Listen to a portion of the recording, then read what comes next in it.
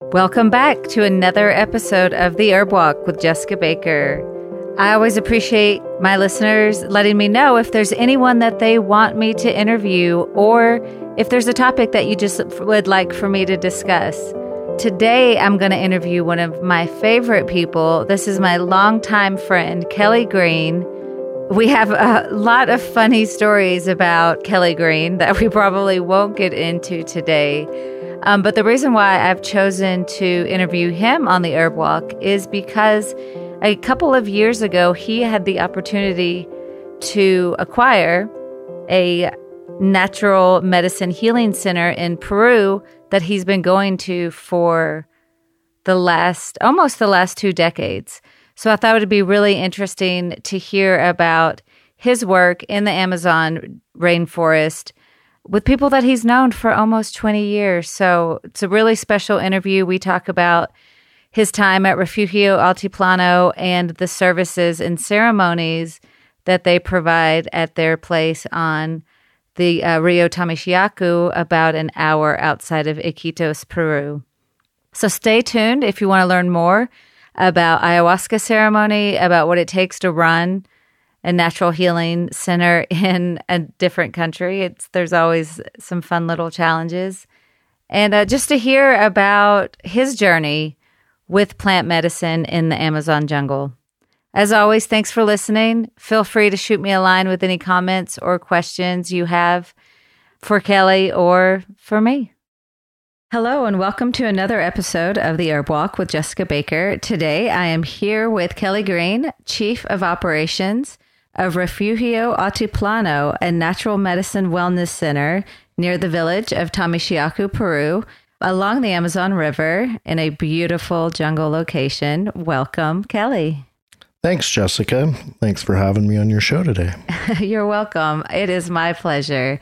So let's talk a little bit about who you are and what took you to the Amazon jungle in Peru back in 2000. All right. Well, my name is Kelly Green, and I'm from the Seattle, Washington area, and my background is primarily in organic farming. However, I've been studying Amazon plant medicine and shamanism for close to 20 years now, and I first learned about the indigenous healers of the rainforest when I was in college in Santa Cruz, California. And those were the days when, there was a lot happening and a lot of expanded consciousness happening in the area. And when I finished college, I had the great privilege of going to Peru and visiting a very close friend of mine who was working as a journalist in Lima.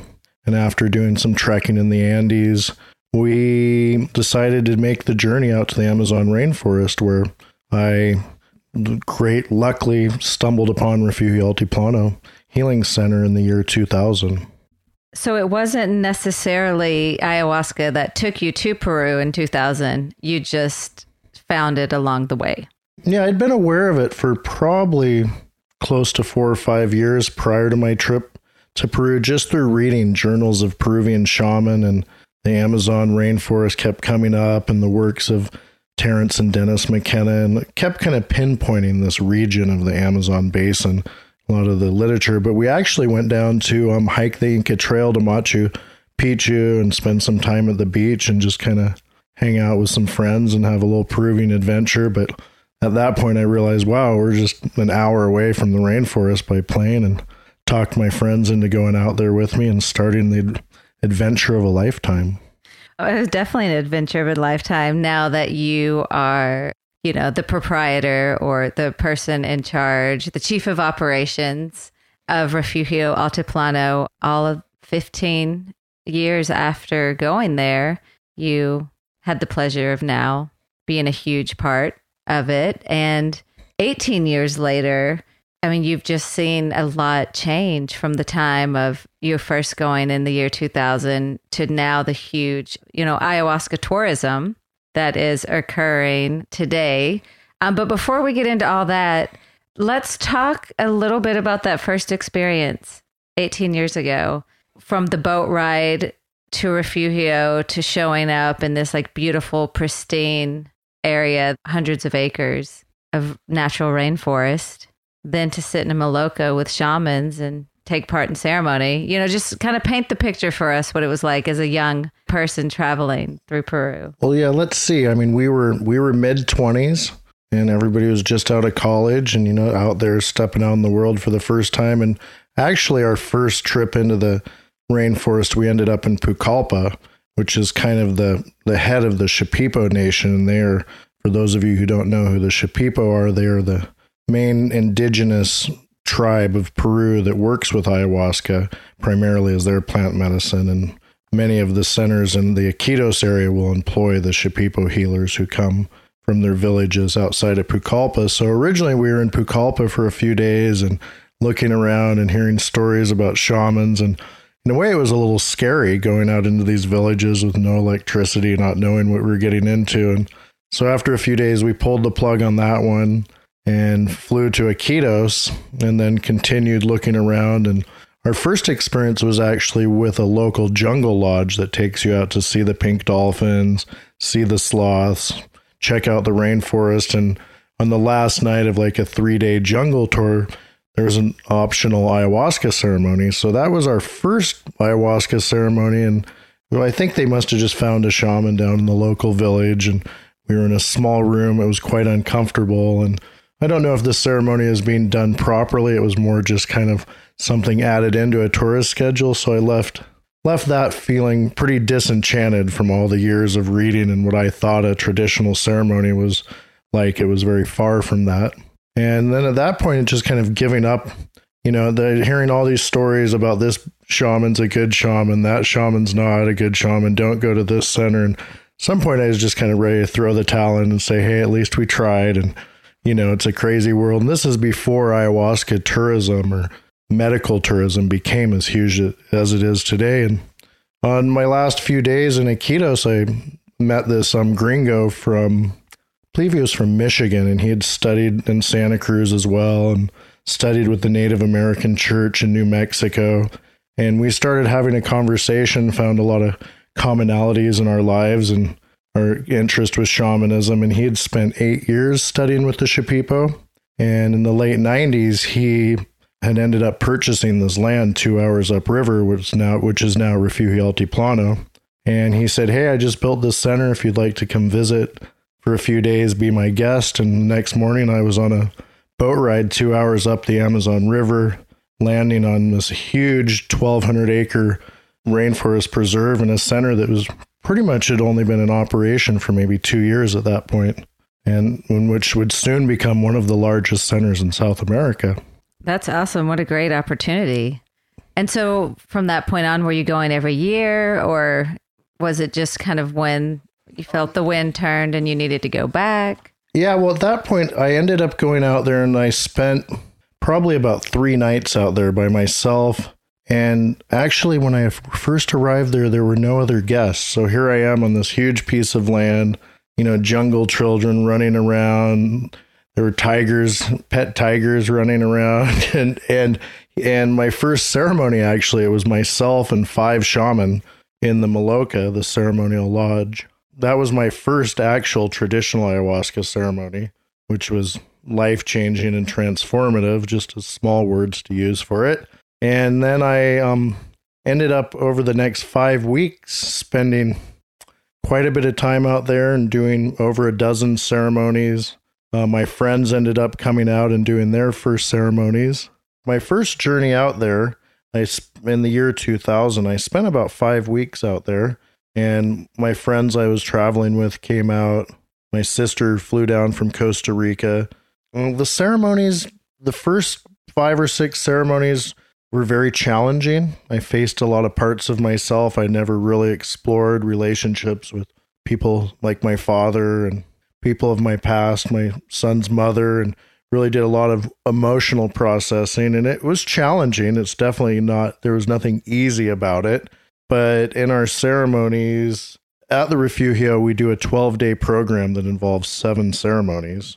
So at that point, I was about 6 or 7 ceremonies in. I was like, I can't take this anymore. I'm just going to stop.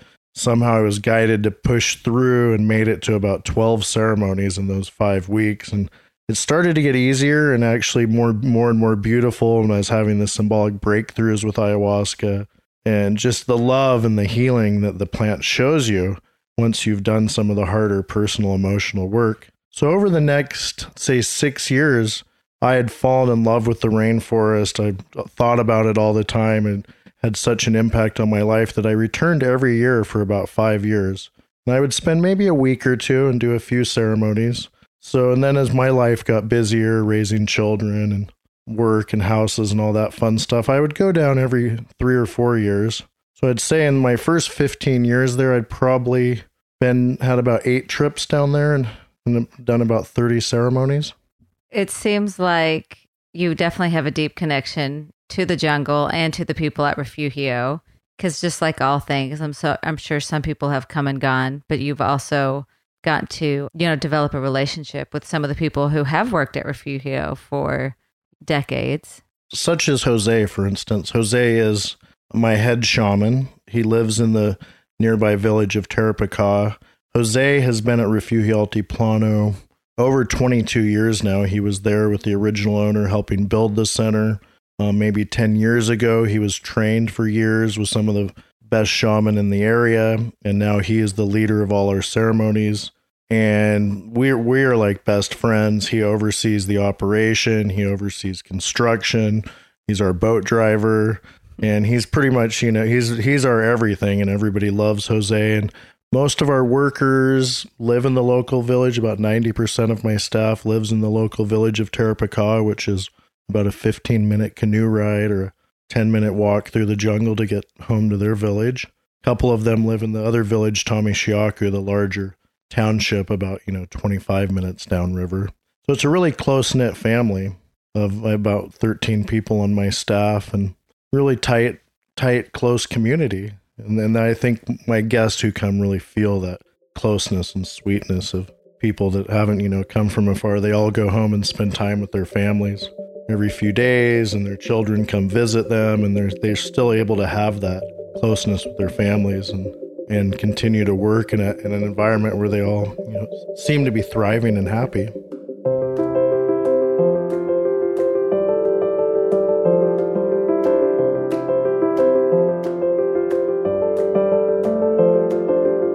And we're back with the Herb Walk with Jessica Baker, and I am speaking with Kelly Green, Chief of Operations at Refugio Altiplano, a natural medicine wellness center near the village of Tamishiaku, Peru, in the beautiful Amazon jungle.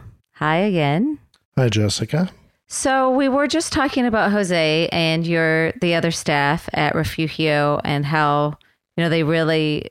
Well, one, they just have this awesome work environment because the location is so beautiful, and they can either walk or boat to work, back and forth from work to home. And I have been there, so I know that, and I've heard people talk around Iquitos, not everyone treats their staff very well, and they don't get paid well. That's and true. there's, there's a lot of unfortunate things that go along with just owning a business in a foreign country, where there's not as necessarily as much integrity if OSHA's not watching what you do with your employees. That's true. So it's really great to see that there's a lot of good businesses happening in Peru and offering this really important plant medicine that, as we know, the world really needs to have this deeper connection with plants and also a deeper connection with themselves, which I think is what ayahuasca and other herbal medicine gives us. So talk a little bit about what happens in ceremony. What happens in ceremony? Well, a lot happens. I know that's a hard question to ask, but I guess I just mean, explain what is happening when they're singing these Icaros and these healing songs. Well, yeah, the question is asked to me often, what does happen in an ayahuasca ceremony? How long does it last? When does it happen? What happens in ceremony? And so we, as I mentioned earlier, we work in a 7-ceremony process. Guests will come stay for 12 days, 11 nights, and of those 11 nights, we will do 7 ceremonies. And first of all, the medicine, the most important part of this process, is doing a process where they call it the limpieza, the cleaning. In the first few ceremonies for people, there'll be a lot of physical discomfort, vomiting, potential diarrhea, just the body flushing itself out of all the toxins that have built up through one's entire life. And when the next part of the cleaning is the emotional cleaning, processing emotions that have yet to be assimilated, traumas, loss of loved ones, grief, all of those things. And there'll be a lot of laughter. There'll be a lot of crying. There's a lot of emotional release. And while this is happening, the shamans are singing to you. Jose will spend the first hour of a ceremony singing to the entire room, which is usually 9 or 10 guests in the room at that moment. And then our Shipipo maestros will come sit individually in front of each guest and sing to them an individual song based on the diagnosis he has done in the nights before, understanding where a person has blockages, what organs may not be functioning, and what plants he needs to call in to sing to the person. So the song he will be singing to each guest is a song that was taught to him by a plant that he had spent weeks or months dieting on that plant, and that plant is addressing certain organs in the body. So it's quite a magical process of songs being taught to them from the plants, and then the songs are then sung to the guest to help them in their healing process. Yeah, that's really beautiful. And these songs they call these songs Icaros, and that throughout the ceremony, they will be singing for 3 or 4 hours Icaros, which are the plant songs. And in their belief, these songs are where the true healing's coming through. The ayahuasca, the medicines have opened the body up to be more receptive to receive the healing from these Icaros or plant songs that are being sung to each guest for their own healing purposes. That's really beautiful. And and it's also really true. I mean, I've had someone singing an Icaros directly to me, multiple times, and there's really nothing like it. You definitely feel like you're being infused with some deep plant medicine, which is another cool thing about Refugio, I think, is that you have a medicinal herb garden where you grow a lot of different plants. We do, yes. Can you explain the herb garden a little bit? I know that it's been there for, a few decades. Yeah, it's been there for at least 20 years now at this point. Okay. And it exists on an adjoining property. So the original founder of Refugio bought the initial property that I own, and surrounding it there is another larger preserve that's a complete rainforest preservation area that we're working on to continue to protect from logging and agriculture. And then on the next property downriver, we do have our medicinal plant gardens where we probably have about 60 or 70 different plants growing down there. And they're all medicinal plants. Some of them we use for our flower baths, where we do kind of a cleansing with different flowers before ceremonies. We have medicinal trees, Sangre de Gato, Una de Gato. We grow ayahuasca and chacruna down in the gardens. We have a whole orchard of noni fruit, which is known to have cancer curative effects. And so as part of all our programs, we do medicinal herb walks with the shamans and the translators and spend a few hours down there identifying the plants and the medicinal properties of them. But then that's a small, throughout the Amazon, there's thousands of medicinal plants, so it's hard to contain them all in one garden area, but we do our best. Absolutely. And just when you're walking through the forest, I mean, there's just so many medicinal plants everywhere you look. Exactly. Along with like insects and birds, those eyes glow in the dark and really beautiful things like that. Pink freshwater dolphins. Giant anacondas and, birds and sloths and so monkeys. Many beautiful things. The pumas, we pretty much saw it all, I think, right? When we were there.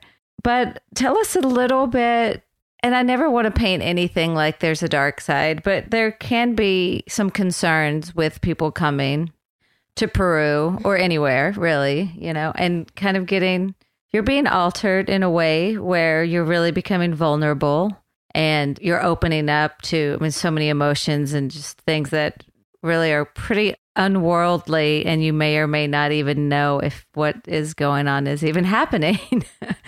So if somebody was thinking, hey, I want to go to Peru and I want to go and sit in ceremony with shamans, what advice would you give someone? Yeah, that's really a big question and concern for a lot of people. They're considering there may be 15 to 20,000 people a year traveling to Peru for what we would label as medical tourism. coming to seek a solution to a health problem, anxiety, depression, addiction. And, and that's just the beginning of the reasons people are seeking it. But then you find yourself getting overwhelmed as you're looking for a center where maybe you have friends who have been somewhere and have recommended a center that's highly recommended.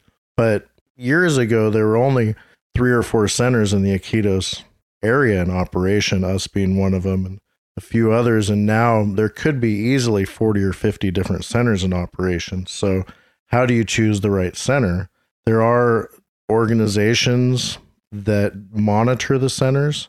And recently we've created what's called the Ayahuasca Safety Association, where the lodge owners have come together and set a list of guidelines, safety protocols, right down to first aid, and monitoring, the behavior of the employees and the shamans. So there is no foul play that happens, but it is a huge concern. And there are things that happen that are unfortunate where people end up with people who don't have the best intentions, and people can be emotionally, physically harmed. And we really, my advice is to really research and, look at testimonials on YouTube, read TripAdvisor reviews. And when you get a center who has, a 5-star rating like we do, and hundreds of testimonials where people are just raving about the good times. And, and these are forums where if there is a negative review, TripAdvisor won't take it down. You can't say take it down. So there's the good and the bad, and people who are playing fairly and by the rule book and running safe operating centers like ours, really have nothing to worry about. But, you have to be cautious and do your research.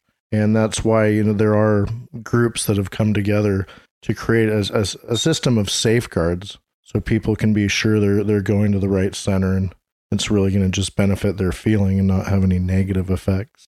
I was about to say, I don't think you could ever truly say somebody may not have a negative effect, only because of the ceremony experience alone. Well, the healing should be a more positive thing, but it's all just really about working with, the right people and the right healers in the right place who have an intention for healing.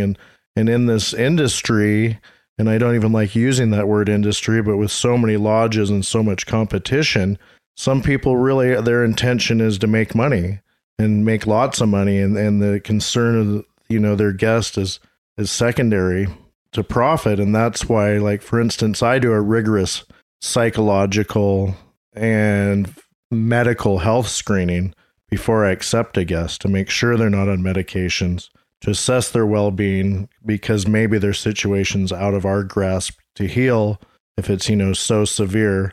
And it's that really versus a center who's like, yeah, if you've got money, we'll take you.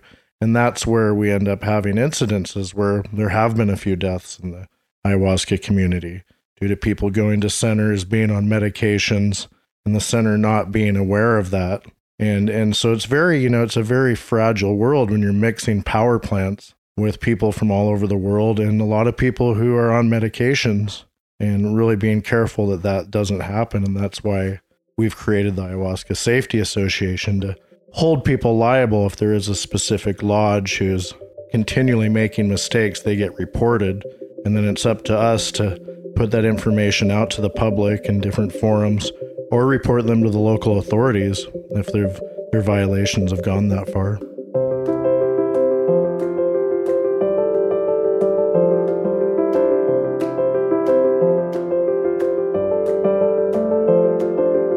Welcome back to the Herb Walk with Jessica Baker. I have Kelly Green here, Chief of Operations at Refugio Altiplano, a natural medicine wellness center outside of Tamishiacu, Peru. And we have been talking about plant spirit medicine, ceremonies, how people are kind of coming to South America by the thousands for what is being called medical tourism. You've also had a lot of scientists coming to Refugio to study, what psychedelics are doing to the brain, and also how we can use plant spirit medicine essentially, to heal things like anxiety, post-traumatic stress, and other really debilitating disorders. I know that there was a Mind-Filled episode called The Psychedelic Experience where Dr. Robin Carhart Harris of the Imperial College of London came basically to do psychedelic research. Do you want to talk about that a little bit? It's been a very exciting year for Refugio. We were approached last spring by a scientific TV series, I think based out of Los Angeles, called The Mind Field, where the host Michael Stevens does various scientific experiments and mainly about the mind. For one episode, he locks himself in an isolation chamber and they study how his brain reacts to isolation. But this was season 2. They decided to go a little bit further and explore the effects of ayahuasca on the brain. So we were really blessed to have Dr. Robin Carhart Harris from Imperial College London be flown in for this episode. And they first started in Los Angeles at UCLA, and they did a state-of-the-art fMRI brain scan, like basically a magnetic resonance CAT scan of his brain. And then he came to Peru and spent a few days at our center and did 2 ayahuasca ceremonies. And during the ceremonies, Dr. Harris did some brain monitoring with a portable brain monitor and did some cognitive behavioral testing on Michael.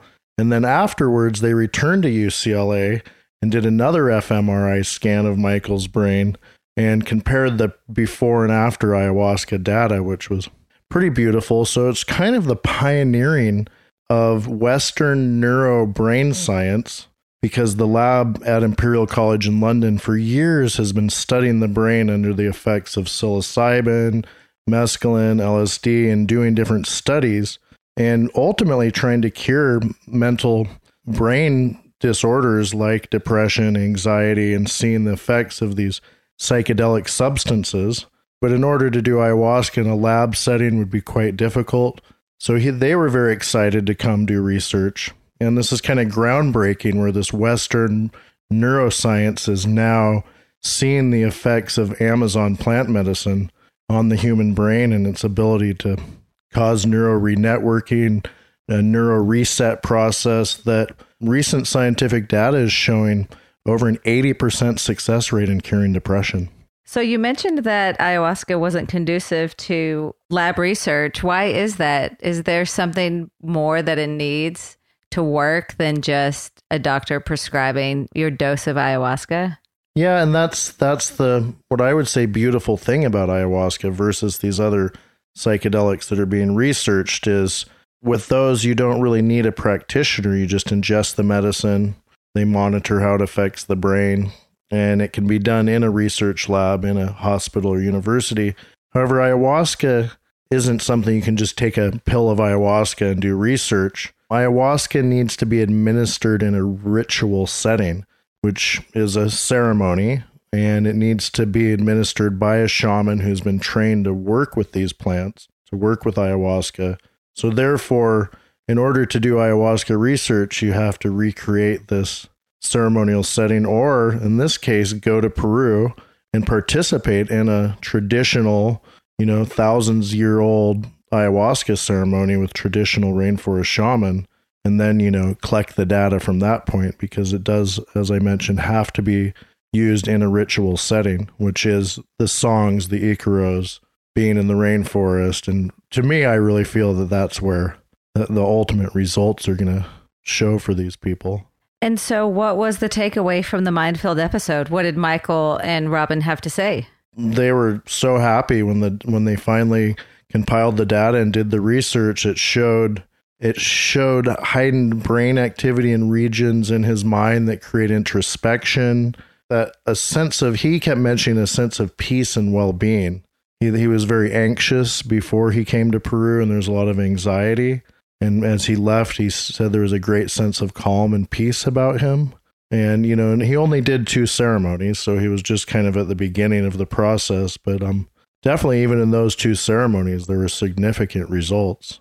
So I'm really hoping in the future that we get to work with Imperial College and that Dr. Harris will come back with more researchers. And this is just the beginning of doing further research. And so the Western world can actually see scientifically that, yeah, these plants we're working with are so great for the human body, for the mind, for healing what so many people in the Western world are afflicted with: depression, anxiety, post-traumatic stress, addiction, and the list just goes on and on. Yeah, the list does go on and on. And, because of ayahuasca being so effective for these things, it's really become popular for people to host ceremony in other places, from Russia to Canada to LA, all over the US, really. I've heard of, ceremonies occurring. What's your opinion on that, if you dare tread into those waters? I myself have been invited to ceremonies throughout Europe, throughout Canada, throughout the United States. I hear rumors that in New York City every night there's 40 or 50 different ceremonies in high-rise apartment buildings or yoga studios throughout New York City. And I personally, probably because of my great fortune of spending 18 years in the rainforest with traditional healers and the medicines in its traditional environment, we grow the ayahuasca and the chacruna, the psychoactive ingredient in ayahuasca, on our property. We make it there, and it's just you're with the medicine in its natural environment with the natural practitioners who have been trained to administer it to you. So you're getting the most genuine, authentic experience. And I just feel people doing ceremonies where it's out of the rainforest, for one, and with unqualified shamans and healers who have maybe, did a 6-month shamanic training, or in some cases, I hear they just put on a CD and just play Icaros out of speakers, and there's not even a shaman there present. So I feel that that's quite a watered down version and could possibly be damaging. But, as I always say at the end of this conversation, it's like ayahuasca is this little magical jungle puma. And if you take her out of the rainforest, she's completely out of her natural environment, and she could act up on you a little bit. Right. She could go a little rogue. So she should just feel that to have the most authentic ayahuasca experience, go to the jungle, immerse yourself in the local people, the local healers, the ecosystem, and that's where one's going to have their most authentic ayahuasca experience. Well, and especially if we're going for healing, because, the morning after ceremony, there's group and private sessions with the shamans where then you actually go and get advice on what just happened the night before. So then there's like a container and like a sacred space that's being witnessed and translated for you on some level, because you're like, well, this is what happened. And you get this feedback of where you are in your life and, how maybe these images reflected that. Whereas if you're just in somebody's living room, then the next morning you're just wide open and there's no interpretation of just what occurred.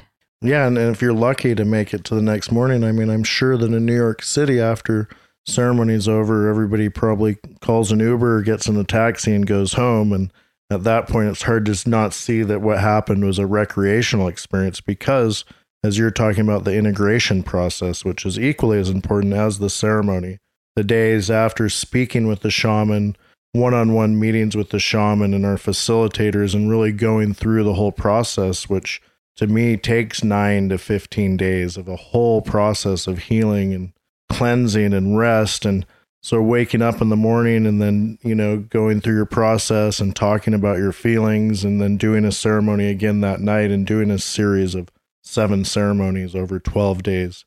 You're really going to get some healing done. And it's hard for me to understand how somebody could show up at a nice house, up in the mountains in Los Angeles or whatever, and do 2 ceremonies and then just go home. And I don't see where the integration process is really going to happen in that. Absolutely. I've even heard of where it's just one ceremony. It's like, okay, so you got blasted wide open and then you didn't get wrapped back up. Which could be dangerous. But, the arcana, which you want to explain that a little bit, which happens at the last ceremony at Refugio? Yes. So our process, as I'd mentioned, the first couple ceremonies, the cleaning of the body, the next couple ceremonies, the emotional releases happen. And then the real magic happens. The ceremonies, statistically, like ceremonies 4 and 5 are when people start having their real opening up, their breakthroughs, where they start having those celestial experiences, whether it's with plants or angels or rainbows or dolphins. People are really bringing in a lot of love and light, and the shamans are really bringing that energy in. And that's where the lot of the healing happens. People are really feeling a lot of self-love, self-awareness, starting to get kind of clarity on the direction they want their life to go, their future, feeling, really connected to the people they truly love and cherish, and possibly even seeing people they need to spend less time with. So a whole magical thing happens. And then on night 7 is the last night of our retreat when we do the Arcana prayer. And that's a very gentle ceremony that night. And on that night, our shamans will all sing to you, and then the maestro will come sing to you a special prayer called an Arcana, where he's sealing all the healing work into your energy field and creating a veil of protection around you to protect you from outside forces affecting you. And we feel that's really important when you've opened yourself up, done that healing, to have that protection around you. Where, if you've done a 2-day ceremony in the Hollywood Hills and it's over and there's not that protection and that guidance, and you're just left wide open going back into your normal life, so the Arcana, I feel, is a very important part of the process. And on that note, would you say, most substances that can be medicinal and healing can also be recreational and fun. And, sometimes there's a fine line between the two. But with ayahuasca, do you feel there is a recreational application for ayahuasca, or do you feel that it should just be used in the sacred healing space? Because that's been your experience with it. And it has been. And I get a lot of emails, as you could imagine. I get several a day, people asking the strangest of questions. And so I had an email where somebody wrote me and they're like, so I was invited to do a ceremony at Burning Man. What do you think about that? And I just instantly cringed. I was like, oh gosh, I'm not going to answer this. I don't even know where to begin there. But, there are people who are looking for a good time and who want to get high, and that's their intention in life. And maybe their intention for even going to Peru to drink ayahuasca, they don't really have any healing intentions, and they're not going there to look at parts of their life they need to work on. And those are always the guests who are like, oh, can we come out for 1 or 2 nights? And I do get those requests, and I can sense if somebody's what I would call a recreational tourist. They want to come out for 2 nights. And before, we used to have a very open door policy. If people wanted to come out for a few nights and have some healing, we'd allow them. But I found that to really disrupt the group synergy that we create, where everyone's on a healing journey together for 12 days versus people come out for 2 nights and they're all woo, and then they leave. So I've eliminated that, where we do a minimum of like 8 days with 5 ceremonies, just to make sure people are really coming with a healing intention. But I could at the same time see people, like any substance, wanting to use it recreationally. And when I hear, I guess if, people in large cities throughout the world are going and doing a ceremony every weekend, I really do question their intention. Are you going like to have fun because it's kind of like a party and everyone's hanging out, drinking ayahuasca together? But I really feel that people who have an intention on healing are going to go deeper with the medicine, and it's not just going to be this occasional thing. Fortunately, ayahuasca being so powerful of a plant in a situation like our ceremonies at Refugio Altiplano, there's nothing fun or recreational about it, especially those first 4 or 5 ceremonies where you're doing tremendous life healing work. And if it were easy and fun in a cakewalk, I'd have people lined up down the river. Absolutely. So she definitely, there's definitely that part where you have to have humbleness and respect. And I think people who go in wanting to get high and see it as a recreational experience, could get their asses kicked a little bit, so Absolutely. to speak. Totally. Well, let's take a little break and we'll come back and we'll just wrap up our conversation. Perfect. About plant spirit medicine and your enthusiasm and advice for those who want to come to Peru and maybe come visit you at Refugio Altiplano.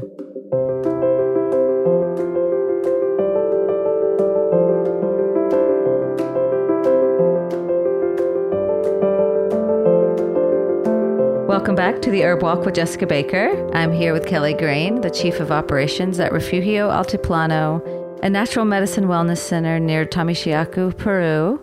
And we've been talking a lot about ceremony and Icaros and ayahuasca and all of its medicine and the potential for healing a lot of our, what we call mental health disorders. We also spoke about how there's a lot of ceremonies happening all over the place, New York City, LA, Colorado, everywhere.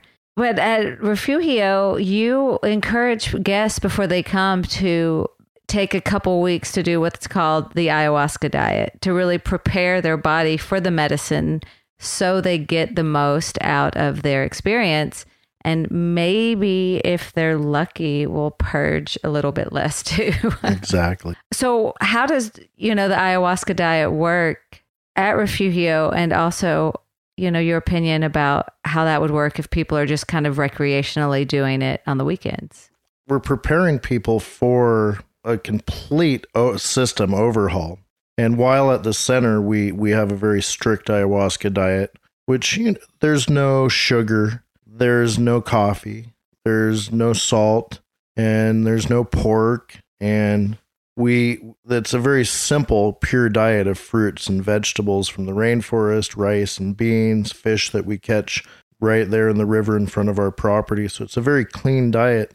And the first few ceremonies, as I mentioned, the cleansing is cleaning these toxins out of the body. So if we can do a pre-cleanse, which I recommend to all my guests 2 weeks before they arrive, which is eliminating pork and red meat and fatty foods, deep fried foods, spicy foods from your diet, eliminating excess sugars. I'm sure you're going to drink a little fruit juice here and there, but no soda pops or candies or ice cream. And also we do request the elimination of all recreational drugs, which is including marijuana, which is a plant, but we want to start cleaning.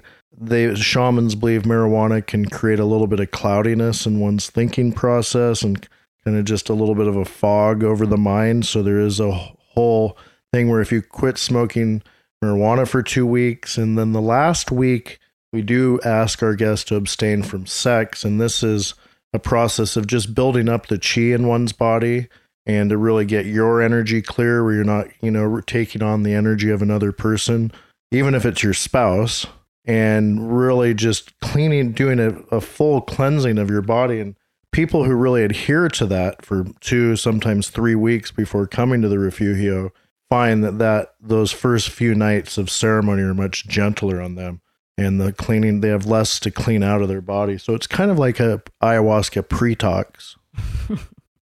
Absolutely.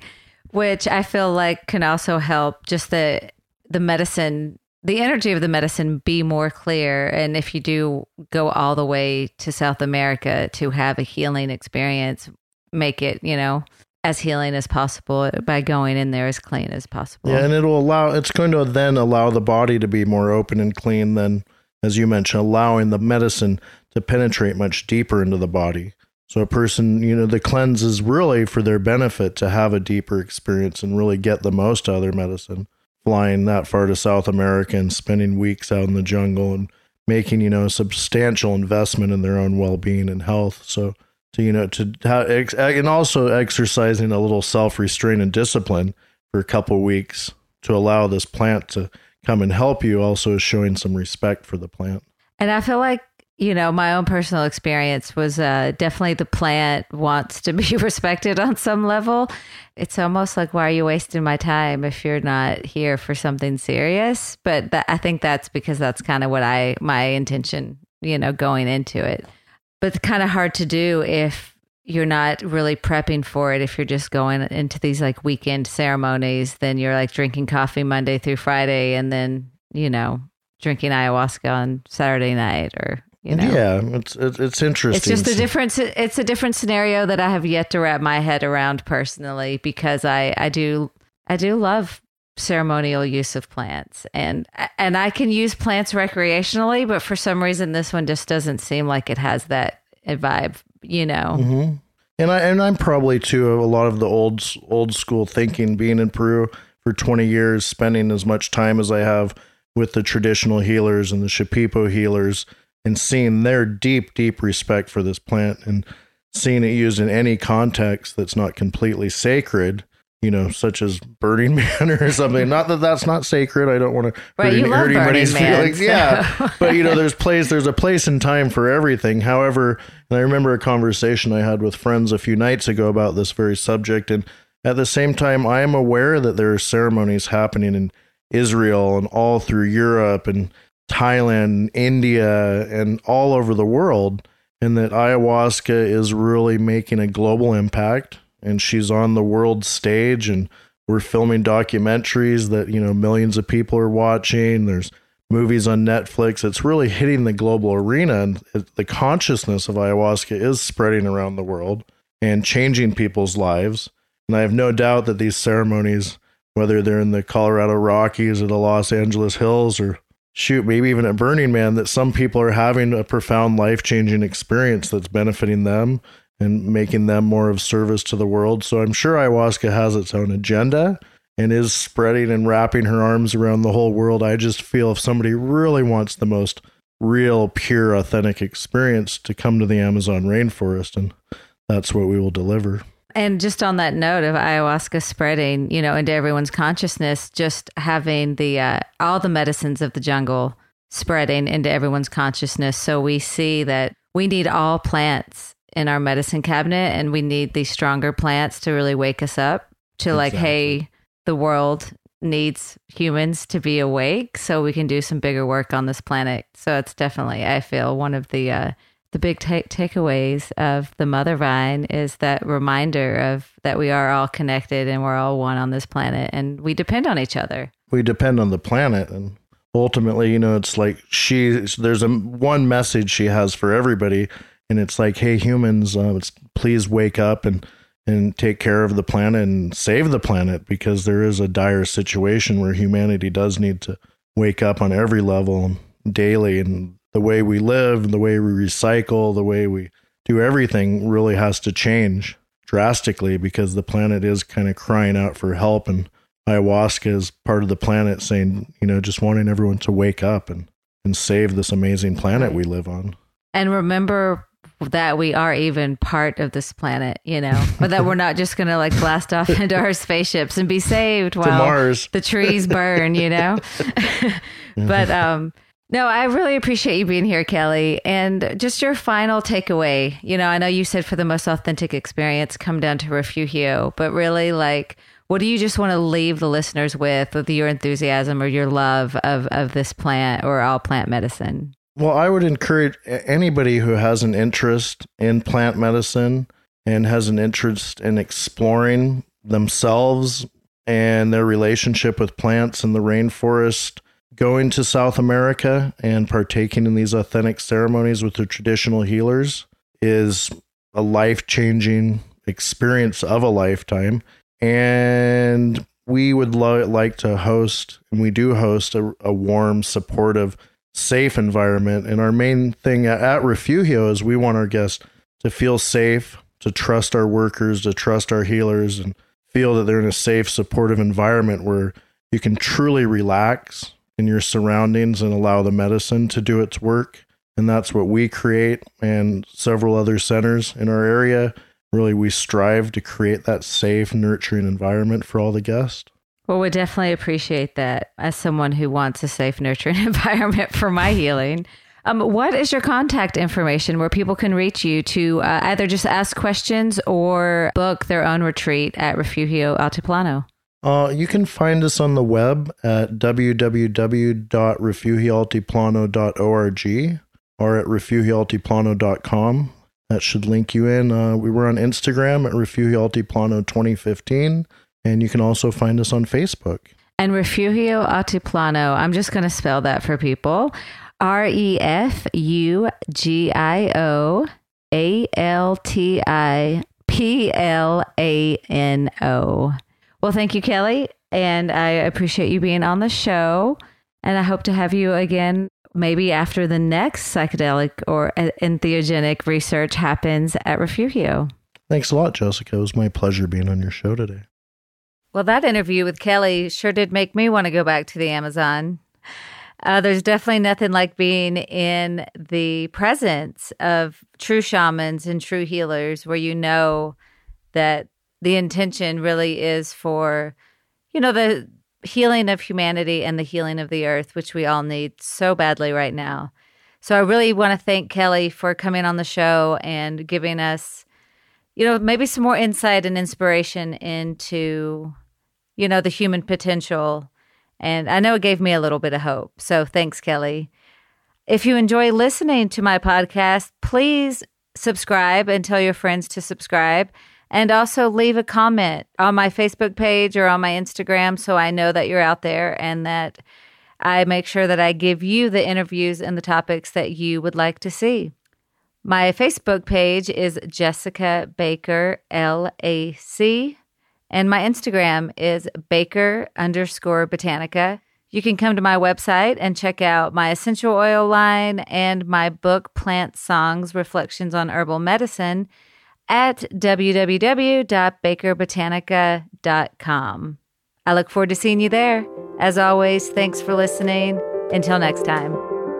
Thanks for listening to another episode of The Herb Walk with Jessica Baker. I always appreciate any comments or suggestions that you may have. Feel free to drop me a line in the comment section below. Shoot me an email at jessica@jdragonacupuncture.com. Or feel free to like or follow me. My Facebook page is Jessica Baker, LAC. And my Instagram account is Baker_Botanica. My website is www.bakerbotanica.com. Come on over to the website and, check out the essential oils I have for sale. Check out my book, Plant Songs, Reflections on Herbal Medicine. And as always, thank you so much for your support. Thank you for listening. And thank you for being a lover of plant medicine. Have a great day.